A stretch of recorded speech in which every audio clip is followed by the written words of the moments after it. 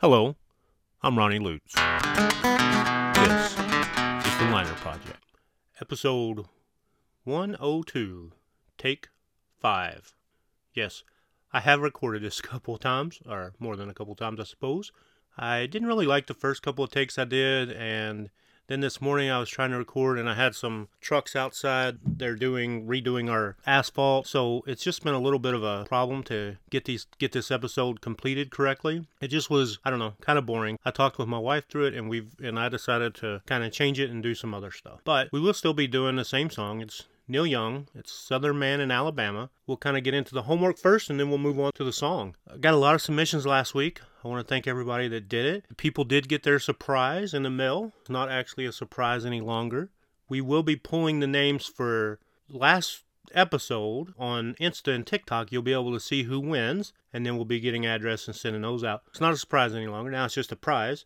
My wife came up with this idea, and she originally thought, since I mostly talk about liner notes in this liner project, that we should have an album cover. And then she thought, oh, well, maybe I'll put the songs on the back that you're going to do this year so it looks exactly like an album. And then she thought, well, I can put an album on the inside and maybe you can sign that. And then she went even farther and thought, I have some vellum paper. I can print your show notes, your outline that you go through, and I can print that on the vellum and it'll look like actual liner notes on the inside. And then we signed the record and then put 2 stickers in it. So hopefully everyone that gets those will enjoy them. Now I'll move on to this week's episode. We talked about in our quiz/statements that the singer was Canadian. That's Neil Young.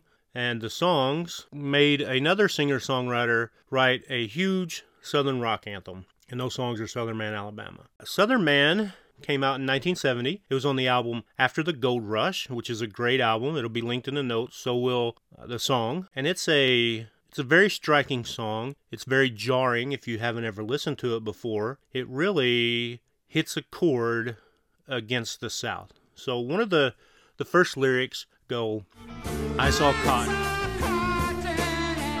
and I saw black, tall white mansion, little shacks. Southern man will win you, pay them back. So in this, he's talking about opposites, right? He's talking about the opposition of white cotton, black skin, white mansions, little shacks. He's talking about the immense wealth that the South built from slavery versus the atrocities that happened to the black people. And he's asking, when will they get paid back? That has been a topic a long time. Won't be a topic that I can talk about today. I can't talk intelligently about it, so I'm not going to talk about it at all. But reparations are a thing that have been discussed in the past, and they have been done in other countries. Then he gets into the meat of what I want to talk about, which is Southern men, keep your head. Don't forget what your good book said. Southern change is going to come at last.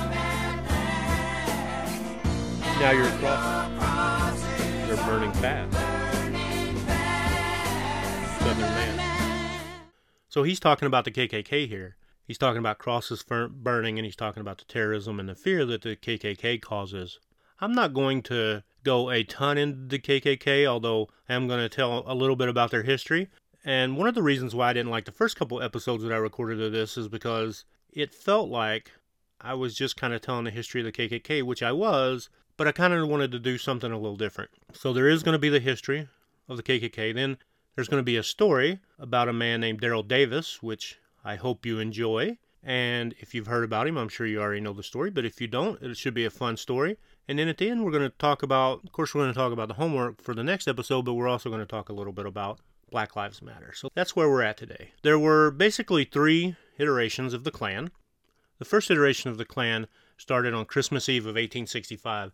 This started just a matter of months after the Civil War ended. It started in Pulaski, Tennessee with 6 former CSA soldiers. It's unknown how many members they had, but the people in charge of the KKK at the time said about 400 to 500,000, but who knows?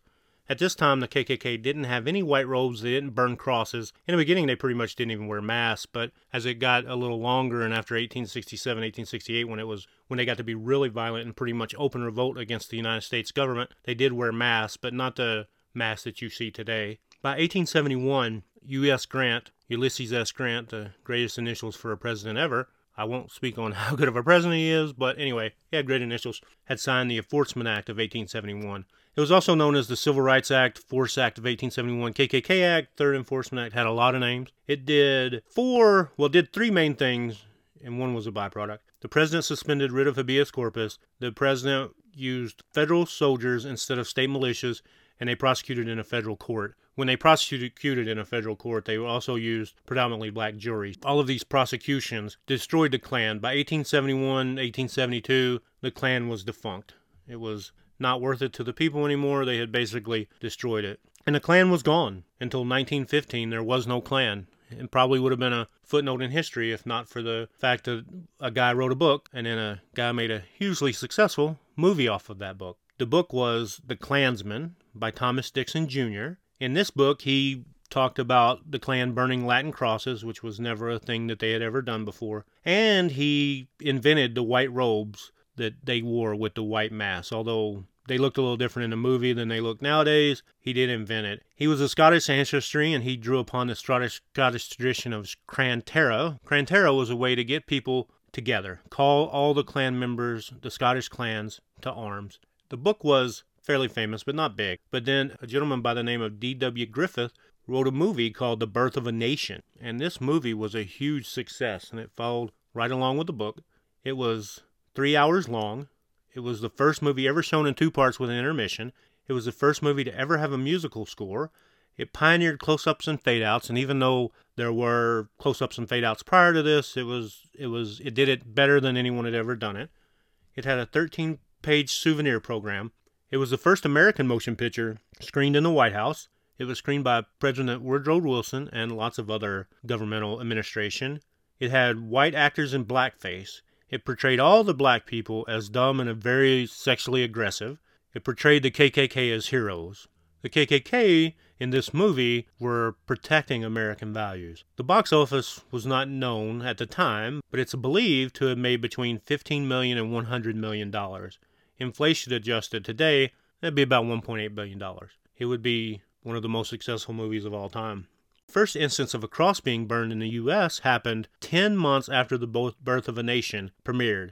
A guy named William J. Simmons burned a cross on the top of Stone Mountain, Georgia, and he revived the KKK. It was attended by 15 charter members, so 15 new people, and a few old members from the original KKK. Within the first 6 months, they had 85,000 members. By the mid-20s, they had 3 to 6 million. That's the estimate. I have no clue how many they really had. Then there was a lot of infighting, a lot of corruption, which led to the downfall. And by the mid-40s, they only had 30,000 members. From 1915 to 1925, 3 to 6 million people. 25 to 40, 30,000 members. That was pretty much it for the Klan. They were gone again basically until the mid-50s to the 60s. That's when the current Klan came about. This Klan was reinvigorated by the civil rights movement and desegregation. Klans would ally themselves with the local police departments in the South and would cause terror and kill people and beat people and basically be there for voter suppression during the 60s civil rights movement. There are only currently about 3,000 to 8,000 members of the Klan. There aren't that many, and they're very disparate. There's about 130 chapters in the U.S. None of them are national. They're all local. There may be some state level, but nothing national. And that's where the Klan's at today. One of the things that people maybe don't know is that the Klan is not designated a terrorist group. It's designated as a domestic extremist group. And the reason why it's done that the reason why it is like that is because the American government has never designated a domestic group as a terrorist group. Maybe in the 20s when it had 3 to 6 million people, it certainly should have been. Now, it's only got 3,000 to 8,000 people, so I don't think it ever will be. But it is designated as a domestic extremist group. There are no domestic groups that are designated as terrorist groups. Typically, a terrorist group would have to be a group of people that aren't born in America, in another country, that cause a national security threat to the U.S. that ends the story of the KKK for me, at least as a part of a group of hate. And what I want to talk about now is a gentleman named Daryl Davis. In 1983, Daryl Davis was asked to play, he was a piano player, a blues musician. He was asked to play at an all-white venue in Frederick, Maryland. When he got done, a white guy walked over to him, obviously since it was all white, he was the only black guy in the whole place, and told him that he had never seen a black man play like Jerry Lee Lewis before. And Daryl Davis said, well, don't you know that Jerry Lee Lewis was inspired by all these black artists? And he was like, no, that's not true. Anyway, they began to talk, and the guy and Daryl Davis sat down and to have a drink. Eventually it came out, based on some things that the white guy had said, that he was KKK. And finally he told Daryl Davis that he was a member of the KKK, that he had never sat down to drink with a black man before. Through some talking with this gentleman, Daryl Davis got to meet an Imperial Wizard of Maryland. He wasn't an Imperial Wizard at this time, he was Grand Dragon. I'm not going to go over all their titles. The Ku Klux Klan has some crazy titles. If you want to look it up, go for it. But Imperial Wizard would be the person over the whole state. So Daryl Davis got to meet the Imperial Wizard of Maryland. His name was Roger Kelly. Daryl Davis tells a story about going into the hotel, meeting him for the first time, and Kelly's bodyguard had a gun on his hip, and it was just very scary. And the whole time, Kelly was kind of berating Davis, and Davis was just very calm. He never let it get heated. Eventually, they had many of these kind of conversations, and Kelly would actually invite Davis over to his house. They became really close friends. Kelly would invite Davis to Klan rallies and cross burnings, and there are pictures of Davis being with Kelly at a Klan rally with the crosses burning in the background. Davis became such good friends with Kelly that Kelly asked Daryl Davis, a black man, to be his daughter's godfather. He eventually turned Roger Kelly from the KKK. Roger Kelly gave him all of his robes, everything that he had, all of his KKK regalia. Daryl Davis has, since that day, turned about 200 people from the KKK. The majority of them give him their KKK regalia, and he is going to eventually start a museum with all of the KKK stuff. And like we talked in the first episode, those flags shouldn't be thrown away. They shouldn't be forgotten. They need to be there as a reminder of our history. One of the things I wanted to talk about is some of Daryl Davis's quotes. And this is one. He says, give them a platform. You challenge them, but you don't challenge them rudely or violently. You do it politely and intelligently. And when you do things that way, chances are they will reciprocate and give you a platform. And then another one is, he says, the most important thing I learned is that when you are actively learning about someone else, you are passively teaching them about yourself. I think that's a powerful statement. The fact that you are learning about them makes them understand you. And the most important thing is he would calmly ask this question: how can you hate me if you don't even know me? Very powerful. How can you hate me if you don't even know me? Daryl Davis is an inspiration. He's a guy that goes out there, puts himself out there, very dangerous situations. He certainly may have gotten killed on many situations, but he's made it through. He has turned a lot of people away from the KKK. There are some detractors from Daryl Davis. There are some people that believe that it is not the right thing to do the way he does it. I'm not here to tell you why or how or if it's right. What I'm here to say is that Daryl Davis has found a way to get people to understand that he is not bad and that black people aren't bad. And how can you hate someone if you don't even know them? That kind of ends the chapter on the KKK. I really wanted to end on kind of a higher note. I wanted to end on something where you can see that there is hope, there is a way. People do leave the KKK. There are people that once they understand that there are no differences, they finally understand it and become less racist. So now we'll move on to the next episode. We'll move on to the homework for the next episode. The homework for the next episode is as follows. 1. This band, most of the band members of this band were born in Jacksonville, Florida.